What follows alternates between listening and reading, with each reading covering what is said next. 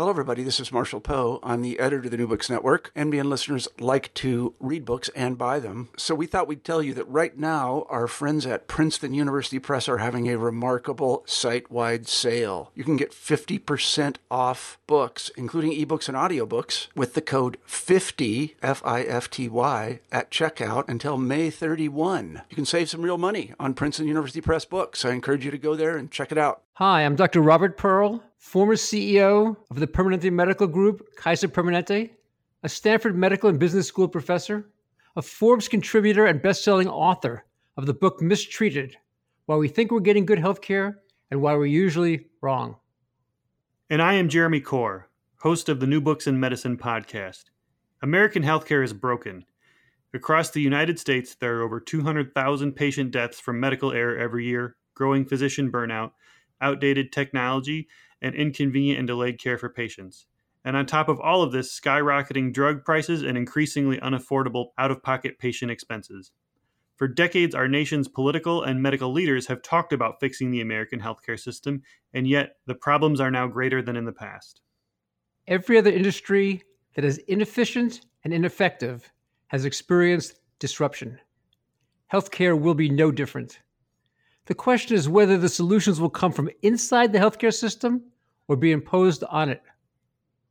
We'd like to invite you to listen to our new podcast, Fixing Healthcare with Dr. Robert Pearl and Jeremy Corr. Each episode will feature one of the top leaders and innovative thinkers in healthcare today. The show's format is simple. The guests will present a roadmap for fixing American healthcare's biggest problems. And from there, Jeremy and I will scrutinize the plan and help listeners separate fixes that have the potential to succeed from simply the hype. Our goal is that everyone from healthcare consumers to political and medical leaders will find value in the discussions on our show. You may not agree with the different solutions offered, but you will never again conclude that nothing can be done. We hope you will join us. Please subscribe via iTunes or your favorite podcast software. For more information, visit our website at www.fixinghealthcarepodcast.com.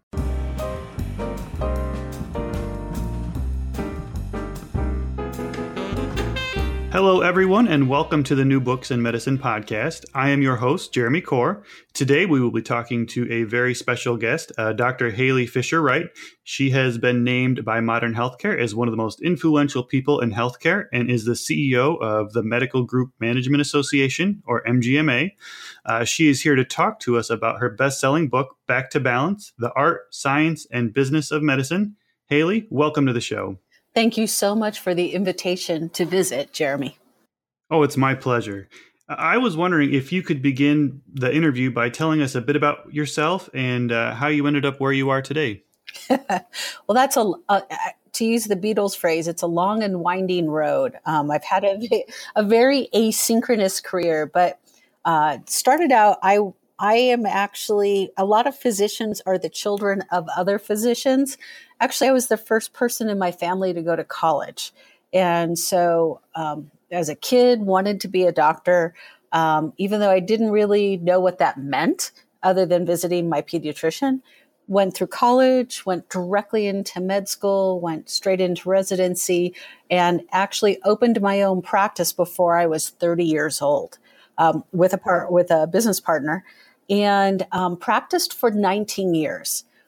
In that 19 years, about, I would say 15 years in, I think I had an early midlife crisis and figured out pretty quickly that the whole reason I went to med school was to make an influence. And even though I loved practicing, I could influence one person at a time, but leveraging the arm of business, I could actually influence more people positively by doing that. And that's when I made the decision to go to business school.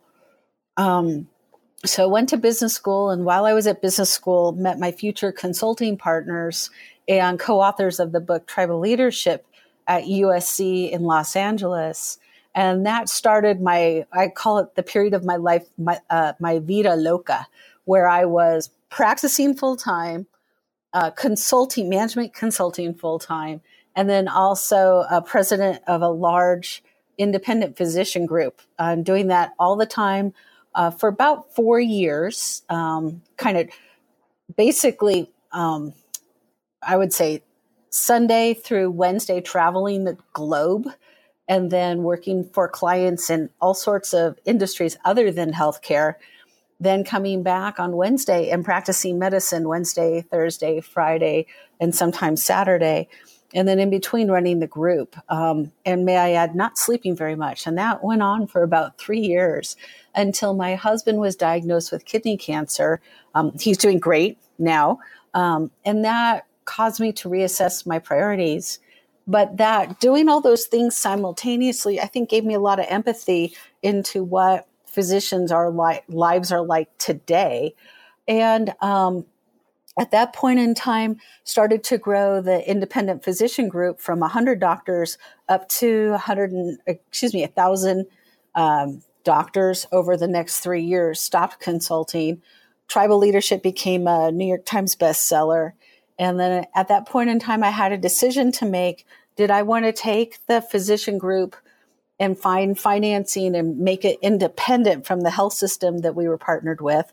Or did I want to do something else? And I wasn't, I wanted to do something I was really passionate about, that I, once again, going back to, I wanted to make an influence and didn't really feel like I had the opportunity to do that working for the physician group. And that's really what led me to a career being a hospital executive, learning about hospital systems, and then back to MGMA. I've been with MGMA now for 3 years, and honestly, it has been the real joy of my life as far as my career goes, because I've had the opportunity to really positively influence and shape what healthcare looks like at the front line, which is where my passion is. Can you explain a little bit about what MGMA does? You bet. So MGMA stands for Medical Group Management Association. It is one of the largest, and I would call it an institutional healthcare association. So along the lines of where the American Medical Association represents physicians and the American Hospital Association represents hospital, MGMA represents medical practices, group medical practices, and from the smallest of the small, from one doctor groups, to the largest of the large, so groups that are within the largest health systems or large independent groups across the country. So we see all the diversity of practice across the United States in all specialties. Our members, we have around 48,000 members at this point in time, but most importantly, we touch almost half of the healthcare delivered in the United States. So we are an influential group. And by that, what I mean is we have a small lobbying office in DC, but what we influence is actually at the ground level where people see their physicians. Because for a $3.9 trillion healthcare, it's all built on what happens in a room with a provider, typically a physician, and a patient. And that's where we intersect the business of medicine. So what inspired you to write Back to Balance? Well, it's actually kind of a funny story, Jeremy. When I first started at MGMA, so it's very traditional healthcare association, and I'm younger than my peers, not by a lot, but let's just say I still have my original hair color. And being female, I stuck out from my peers, and I wanted to, as a new CEO, wanted to make a statement that said, this is not your grandma's MGMA. MGMA has been around for 91 years. So I started giving a speech called Stop Whining, Start Leading. And the crux of it was really from the 25 years I'd been in healthcare of we, as physicians, and I'm a physician, we have more power and control than we think.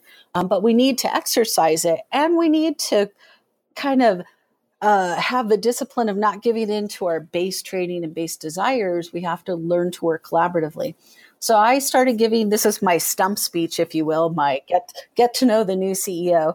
And to be honest with you, it was well received by practice administrators, but physicians hated it. I mean, absolutely hated it, because it was very confrontational in the sense that said, you have to stop whining and start leading. I mean, the title kind of gave it all away up front. So I really thought about how, and one group of people, I'm getting a lot of positive feedback on what I'm saying.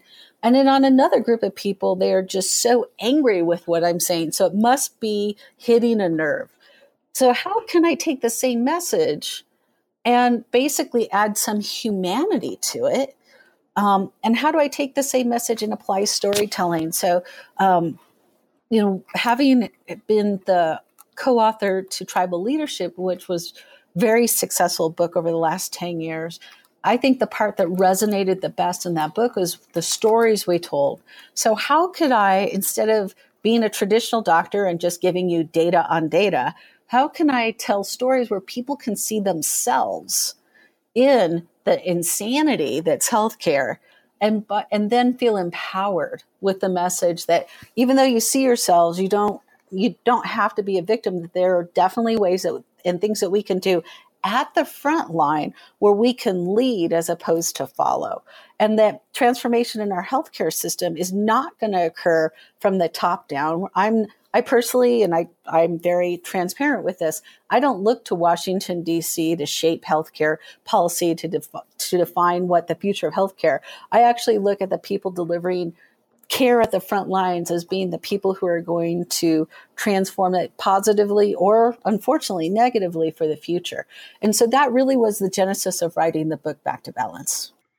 So, your book covers a very, very serious topic, but you include humor and pop culture references throughout. I'll be honest when I say I wasn't really expecting this, even though it probably should have been an obvious giveaway when the cover of a book is a cartoon of a man wearing his hospital gown trying to hold it closed and not doing the best job. Yes. I was literally laughing out loud during parts of your book and texting my friends and colleagues about it. I have to say, though, you had me hooked pretty early on when you referenced Jurassic Park, huge part of my childhood. Yes. Why did you decide to include so much humor in a book where the topic was so serious? I mean, let me say, it added a lot to the book and made it a joy to read, but what caused you to do that?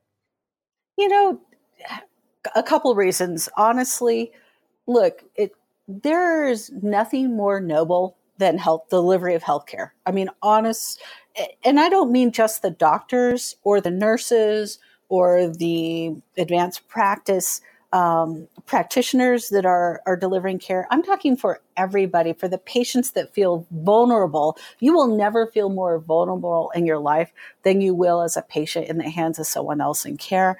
And there's a lot of humor in that. There's a lot of, almost all the books in healthcare that if you go to a bookstore and pull a book, it's big diseases, it's tragic, it's, horrible, but the reality is, one of the things that I guess maybe the way that I see the world is in great tragedy, there's a sense of humor, and that's where our humanity can be found. So if you read the book, I open with the story about the ridiculousness behind hospital gowns. And just for your listeners, let me give it just a little insight.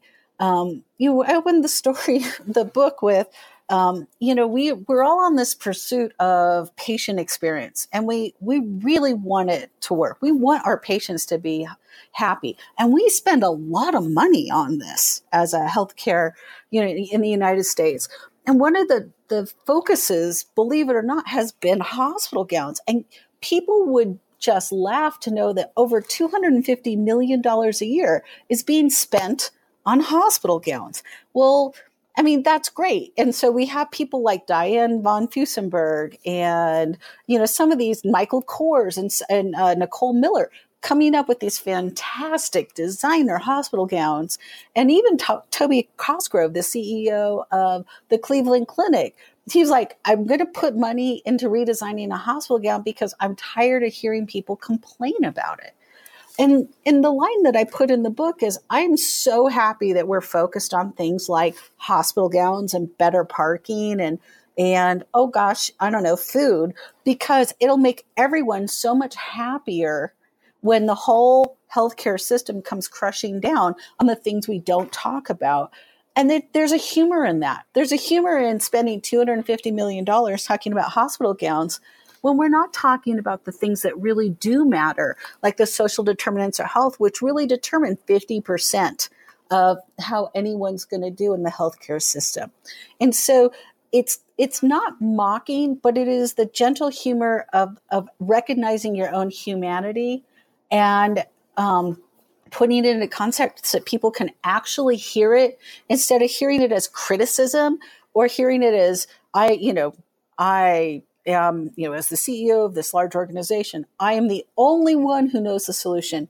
I don't believe that at all. I think everybody has the solution for themselves. And that's why I put the humor in there, because honestly, there's some things we do that are just downright funny. There are also some things that we do that are downright tragic and wasteful. And that's also in the book. Can you explain the balance between the art, science, and business of medicine? And how do you feel it's balanced today? Sure. So the book is called Back to Balance, the Art, Science, and Business of Medicine. So for the purpose of this book, the art of medicine, for which there is 7,000 years of scholarship, the art of medicine speaks about the relationship between providers and patients. The business of medicine is how we pay, and the science of medicine is how we treat. And what I advocate in the book is that these things need to be in balance to get to the goals that we all want. Every single person listening to this podcast, by and large, wants lower cost healthcare, higher quality healthcare, and have their patients satisfied, and to have, frankly, providers satisfied as well. So to do that, we really need the art, science, and business to be in balance. But where we are today is that science, we now practice medicine on a foundation of science, and then business is making the decisions. And we are diminishing or even removing the art of medicine. And that's what I advocate or what I talk about in the book is really what's pushing us to be disenchanted, burnt out, dissatisfied, both on the patient side and the provider side in healthcare. In your book, you talk about the idyllic healthcare days where where your idol, Dr. Jules Amer, during those days. Can you explain what you found so inspirational in his way of doing things and how medicine has changed since then for both the better and worse? Absolutely. So Jules started practicing in 1948. And he was my mom's pediatrician. He had come from New York to Denver, Colorado to set up practice. And he quickly became one of the preeminent doctors in Denver area. Why? Because he cared, because he knew his families and he knew the family of the families, and he knew people. I knew Jules to be, Jules had come to our house, and I'm not advocating, just so for all the physicians listening, I am not advocating house calls. I'm just talking about what I experienced as a kid. Jules came to the house when we were sick. Jules, I have two younger brothers. When we couldn't one of us had strep throat, and this went on for months. Between the three of us, we were passing strep throat back and forth. He met us in the back, not in his office, but behind his office, and swabbed our dog to check for strep throat. I knew him as my dad was for lack of a better word, a traveling shoe salesman. He would buy shoes from my dad, and he'd buy them once a decade. So it was always kind of a joke that Jules would buy shoes from my dad. It was, it must be 1980, 1990, 2000. It's time for his new pair of shoes. When I was sick, he met me at the hospital. And he was there for the highest of highs when my dad was diagnosed with multiple sclerosis. And my parents really didn't understand the disease. It was actually Jules that sat them down and talked with them. And when I was in medical school and needed a rotation, Jules, this is probably one of my favorite stories. I went to his office to see patients with him for a month, basically. And in that month, I was, my degree from the University of Colorado was in molecular cellular developmental biology, or MCDB. It's basically the pre-meds degree. So Jules said, do you mind if and at this point in time, he's in his mid-70s, do you have your genetics textbooks? And I said, yeah. And he said, do you mind if I take it? So I lent it to him. And then I came back the next week to do the rotation with him. And he started asking me questions. And I found myself saying to this 75-year-old man, we didn't cover the back part of the book. We only covered the front part of the book. So I can't answer your questions. I just don't know. That's the kind of relationship that I had with my pediatrician. As I wrote in the book, there were in my class of 120 people at the University of Colorado for med school, 9 of us were patients of Jules. And so he had that indelible physician, what you think of as the kind of the highest and best medicine as a calling. That's who Jules was. And I think that plus TV, the Dr. Kildare's, Dr. Welby's, Dr. Doug Ross's that are out there really shaped our expectations as a society of what a physician should be. And you can't see me, Jeremy, but I'm using air quotes under should be. And yet what has happened over the last really 20 years is because business has taken over from the art of medicine. And I would say Jules was the master of the art of medicine. He actually passed away in the last year. What has happened over the last 20 years is that business has systematically just diminished the role of the art of medicine. So now it's more about, you don't have time to interact with the families because you've got to click the box and your electronic health record, or you're busy trying to get a pre-authorization, or you're trying to figure out how to code a complex visit. And all that sucks the lifeblood out of the relationship that you have with your patients. So let me just say this. Chapter 5 in your book is amazing. It's called Kenny, $84,000 in Rainbows. You mentioned that you struggled about whether to put that in the book or not. I'm so glad you did. It's fantastic. If any of our listeners want to know the process of what happens between going to the doctor and getting that confusing bill in the mail, read this chapter. Can you walk our listeners through this process of when they go to the doctor to when they get their bill in the mail? Sure. So let me just back up a few. The reason why I struggled with this chapter was I opened the chapter with the story of what really happened to my husband and I. Both of us physicians. My husband is also a practicing pediatrician. When Mike was diagnosed with kidney cancer, underwent treatment for that, surgery and treatment, and then the aftermath of having to navigate the costs involved. And this was prior to the ACA, so there weren't basically limits on healthcare. And the short version for your listeners is Mike and I, both working as pediatricians, which on the physician food chain economic scale, we're guppies, not sharks. We ended up with owing around $83,000, and the hospital was demanding to be paid immediately. And I had called the hospital and said, look, I don't have $83,000 to write you a check. And then they offered to me, well, but we take credit cards. And I didn't have an $83,000 credit card. And by the way, probably not many people should. And so really pushed us on the path of almost being in bankruptcy, which is not uncommon. It's actually one of the most common causes of bankruptcy in the United States is medical bills. And that really opened my eyes. Even though I own my own practice, my husband owned his own practice, really opened my eyes. And may I say, didn't sleep well, lost weight, and ultimately it was my parents had to rescued us from potential bankruptcy and losing our home over this situation. I mean, it got really dire.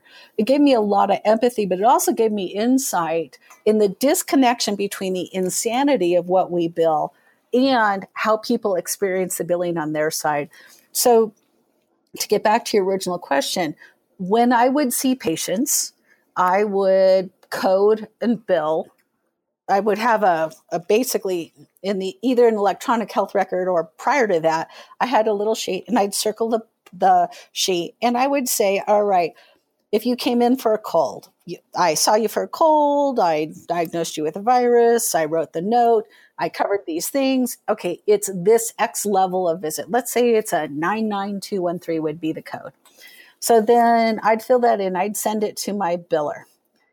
The biller in the section that you're referring, Jeremy, who was probably playing, this is early Facebook, was probably feeding her herd of strawberry or chocolate milk cows, would basically put the bill through to a clearinghouse. And she probably, because she's just trying to move, if you will, paper through or move electronic documentation through, she probably didn't look to make sure the insurance numbers were correct, the dates of birth were correct, etc. She just moves it through.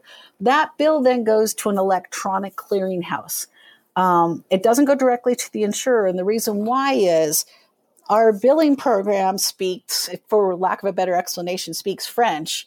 But every insurance company speaks a little bit different language. So for this particular insurance company, they probably spoke Japanese. So you have to go to a clearinghouse that interprets, I just saw this kid for a cold and it's a 99213, and then interprets it into its own language and then sends that to the insurance company.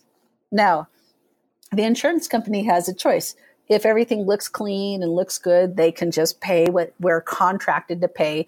Then that money comes back through the electronic clearinghouse where they take a small percentage of it and then gets distributed in a variety of ways, either a check to us or could be put into an electronic drop box, which is kind of basically a wire transfer almost variant, etc.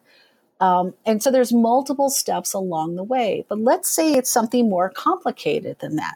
Let's say and in the book I use the example, let's say Johnny comes in and he has, for lack of a better, Cheerios up his nose. So I remove the Cheerios. I do this by crunching the Cheerios in his nose by pushing his nostrils shut. That's not hard, although that's technically a foreign body removal. But let's say, as I'm doing this, Mom wants to talk to me about Johnny's attention deficit disorder. So I've removed the Cheerios successfully, but now we're engaged in a half-hour conversation of, does Johnny have Cheerios?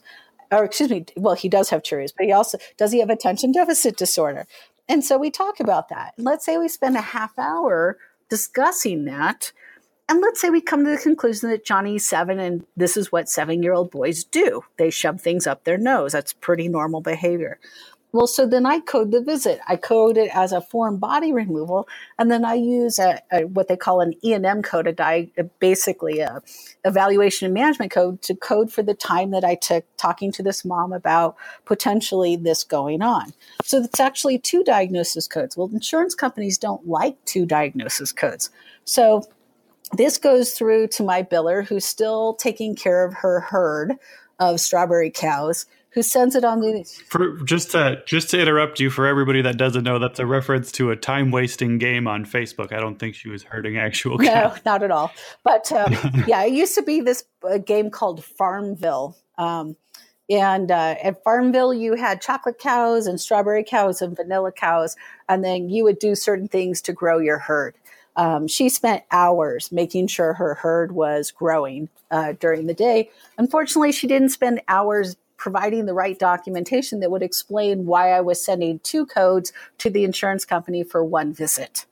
So this exchange and this bill goes into the insurance company where probably 8 to 10 hours of office time is spent providing documentation, making phone calls, and basically having billing communication going back and forth to basically get paid the $46 for my time with this mom. And so that process went on for approximately 120 days. Wow. That's the insanity of our billing system.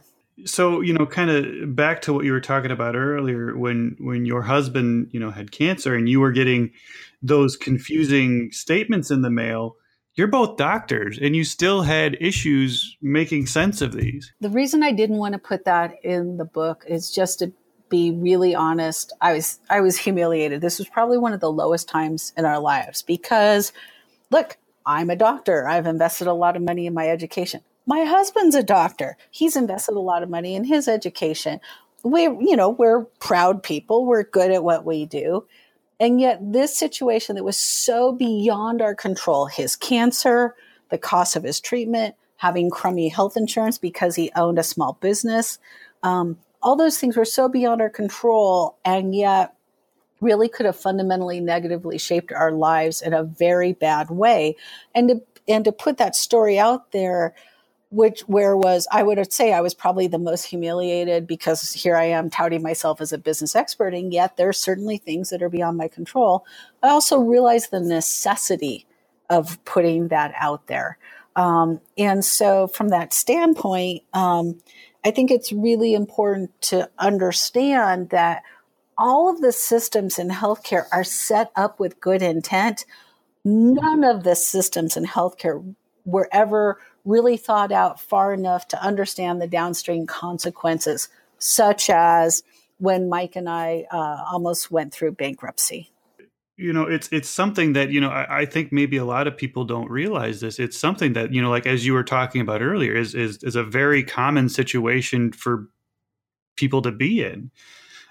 Do you have any advice for anyone who, is in a similar situation and maybe doesn't, like you, doesn't necessarily want to talk about it to anybody? Or what advice would you give to someone in a similar situation? Well, a couple things have happened since then. So since the ACA took into effect, they set some limits on what your maximum out of pockets can be for a certain thing. But also, so I think there's that there. But I also think that consumers, even the people, and I would list us the challenges that Mike and I faced as we were providers, and we knew all about providing care. What we didn't know was how to be good consumers of healthcare at that point in time. And one of the things I do point out in the book, and I do so in a kind of funny way, is whether we acknowledge it or not, I think most Americans think of healthcare as an entitlement, but really it's a business. And so as a business, we need to be educated consumers. And so what I advocate for people to do is to really understand what your health insurance does and doesn't cover. But when you get into challenges, and people will, because you don't plan, I didn't plan on my 40-year-old husband being diagnosed with kidney cancer. There are resources out there now, attorneys, health systems, the acknowledgement that the economics of healthcare can push people into bankruptcy. There's far more resources today in 2018 than there was in 2008 when we were navigating this. So I would ask. If you don't want to ask people then ask at the health system, ask at the insurance company as well. They also, almost every insurance company that MGMA does business with has a patient advocacy standpoint for situations like Mike and I had. That's fantastic.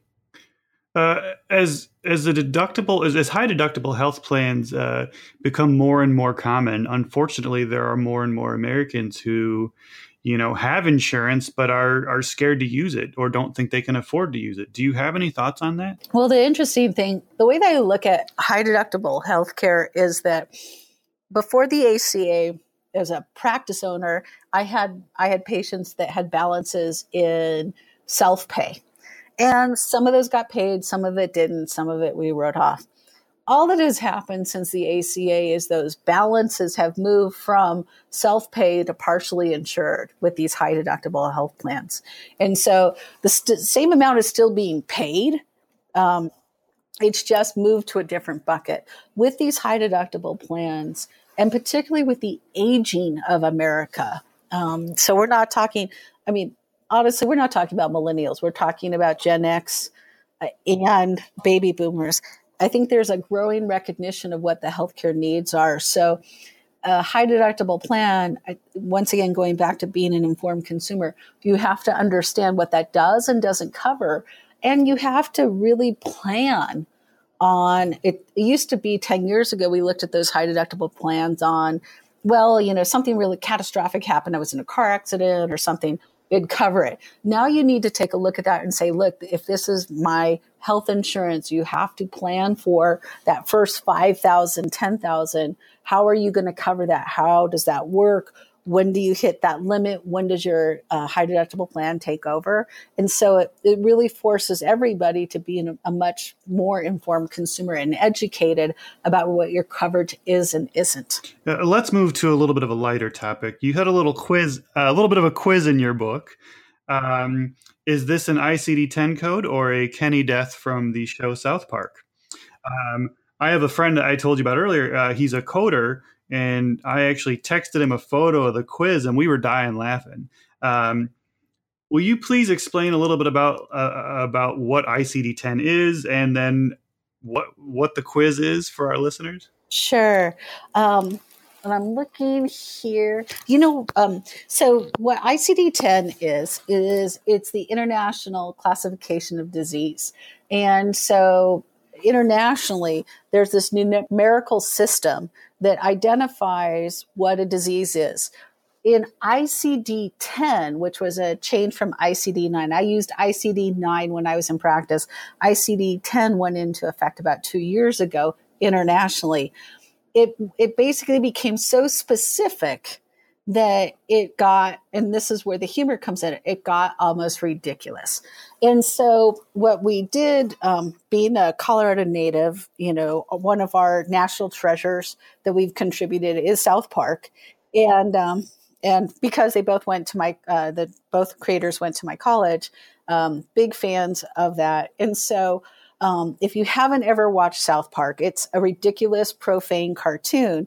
But one of the events that occurs every single episode is one of the kids on the show's name is Kenny, and somehow he finds a way to die in graphic, ridiculous, subline kind of ways. So in this ICD-10 quiz, what we did is we stratified, is this something that happened to Kenny on South Park as a way that he died? Or is this something that's a legitimate ICD-10 code?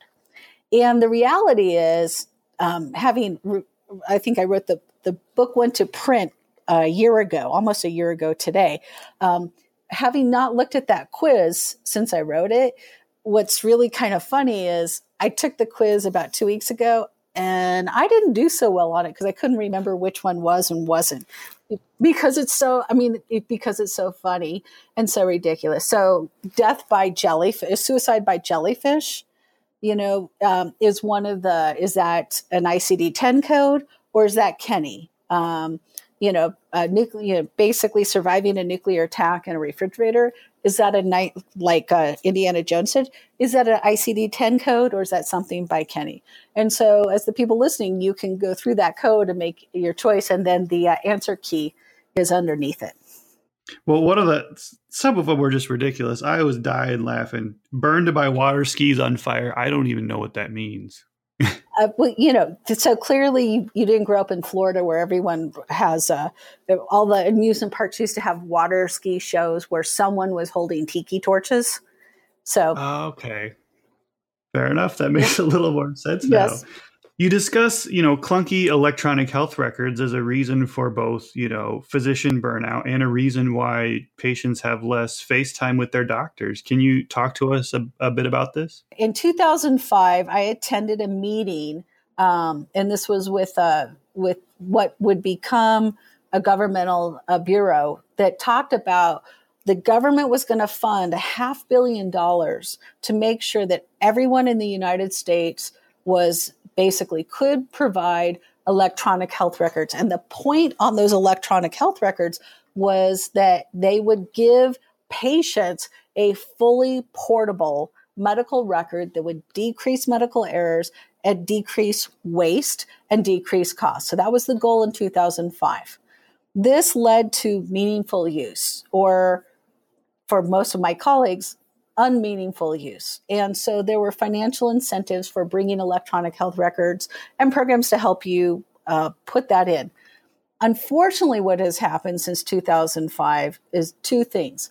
Number one, the whole point in setting up this fully interoperable patient record that was fully transportable was that there would be interoperability. In other words, every health record should be able to communicate with every other health record.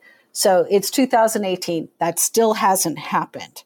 And then number two, the other point in all this was that it was going to be done so that the patient had their own record.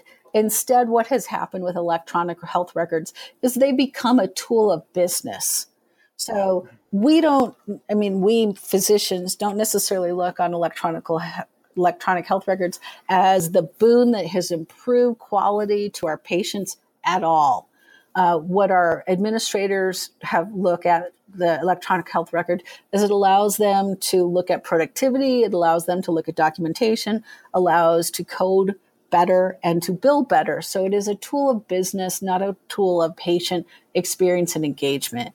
In large part, I think the reason why everyone's dissatisfied with electronic health records is because we didn't ask ourselves the right questions when we were creating electronic health records. We didn't ask ourselves, how do we create something that the patient can use?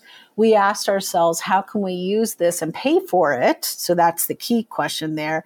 And to pay for it, we needed to make it unified with billing. And that's what really drove the development of electronic health records. And so that's where I think a lot of dissatisfaction is. We did, in the book, we mentioned that most, the experience I always have when I go to see my own doctor is I'm always telling him, my eyes are right here.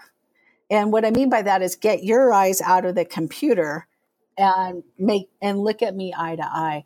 But the reality is, as a practicing physician, you have to document that visit. And study after study have shown that for every hour a physician or provider spends with patients, they're spending 2 hours documenting on electronic health records that the work that they've done in seeing patients. So it is really the source of a lot of dissatisfaction in both providers and patients in healthcare. Yeah, didn't you say in your book, the average physician or family practice physician has 4,000 clicks a day or something like that? 4,000 to 7,000 clicks a day. That's insane. Yeah. I constantly hear everywhere I look and go and everything that, we need to be moving away from the fee-for-service model of reimbursement. You mentioned that you think pay-per-performance or value-based programs such as MACRA put a huge administrative burden on organizations. Can you talk to us about this? Yeah. So everybody wants to move for value-based compensation, and it makes sense. But value-based compensation has some pitfalls that we haven't quite as a society decided to engage in. So one of the fundamental tenets of value-based compensation is that we need to look at our healthcare system differently than we look at it today. And what I mean by that is right now, our healthcare system is really built on disease management, not healthcare management. We pay people for seeing people with disease and taking care of them when we're really sick. We pay them the most, not we take care of them when they're really well and never come to see the doctor. So there are some fundamental transitions that need to occur before we really, as a society, successfully navigate value-based compensation. That being said, the challenge of having a governmental body such as CMS administrating programs like MACRA is that they don't have the technological infrastructure to give real-time data back to the practices.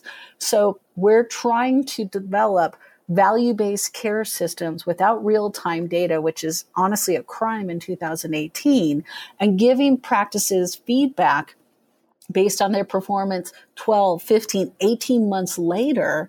And then we're actually now starting to deduct reimbursement for things that they did 15, 18 months ago, and really not giving them real-time data to make adjustments in their practice today. So that's where, I'm always pointing towards the transition towards, or transformation in healthcare is really going to occur at the front line of healthcare. The transition to value-based care will occur at the front line of healthcare, not as a policy, because that's where the resources are going to be put to make that transition. Now, this might be a little bit of a loaded question, but if you personally could build a health system from the ground up, ignoring any, regulatory or insurance or anything like that, in your dream world, what would that look like? It's a great question, Jeremy. And I think about this sometimes.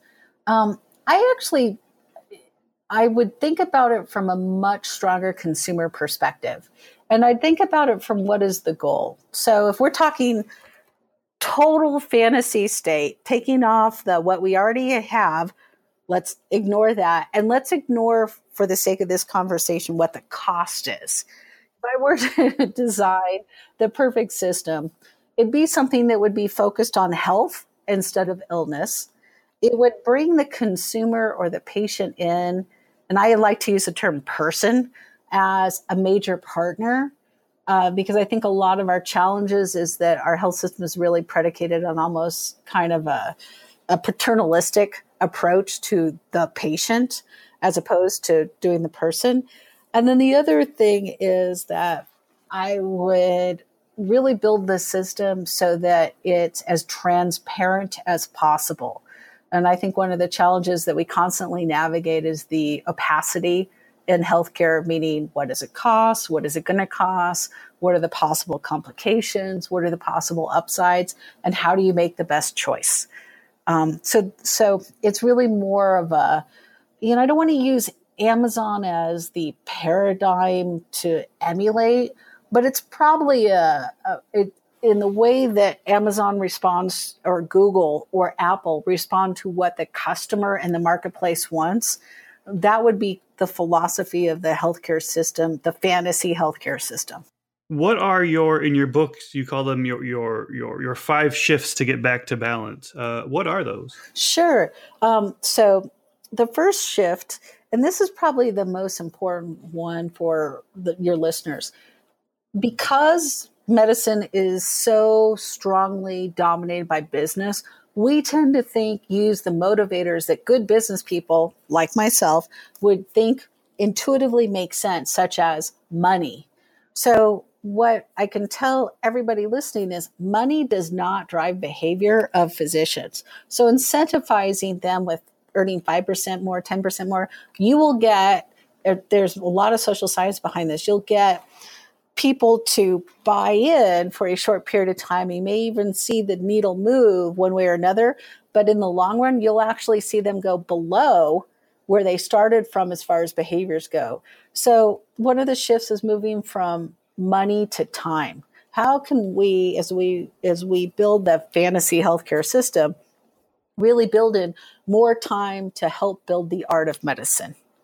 Another shift is, we talked about this intermittently through this conversation, where we're talking about what are the forces that are driving healthcare from the top, meaning governmental insurers, et cetera, versus the forces that are driving healthcare from the bottom, which is at the front line. So really what I'm advocating is to move away from complexity and move to simplicity. So, having been a hospital executive, one of the things I was always surprised is that every quarter we got new initiatives, but no one said, what are we going to take out so we can focus on these new things? So at the end, we just had new initiative on top of new initiative, and it ended up being horribly complex. In the move from complexity to simplicity, the first move in that is, what are the things that we can stop doing because they add no value whatsoever? So that's the first part of shifting from complexity to simplicity.